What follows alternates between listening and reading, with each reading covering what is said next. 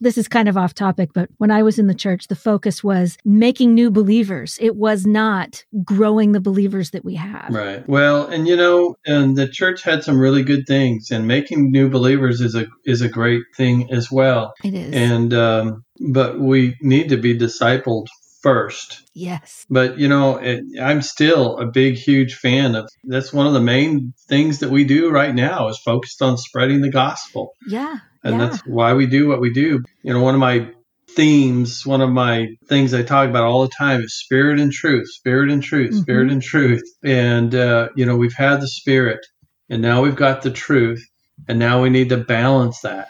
Yes. And move forward with that in maturity and in love.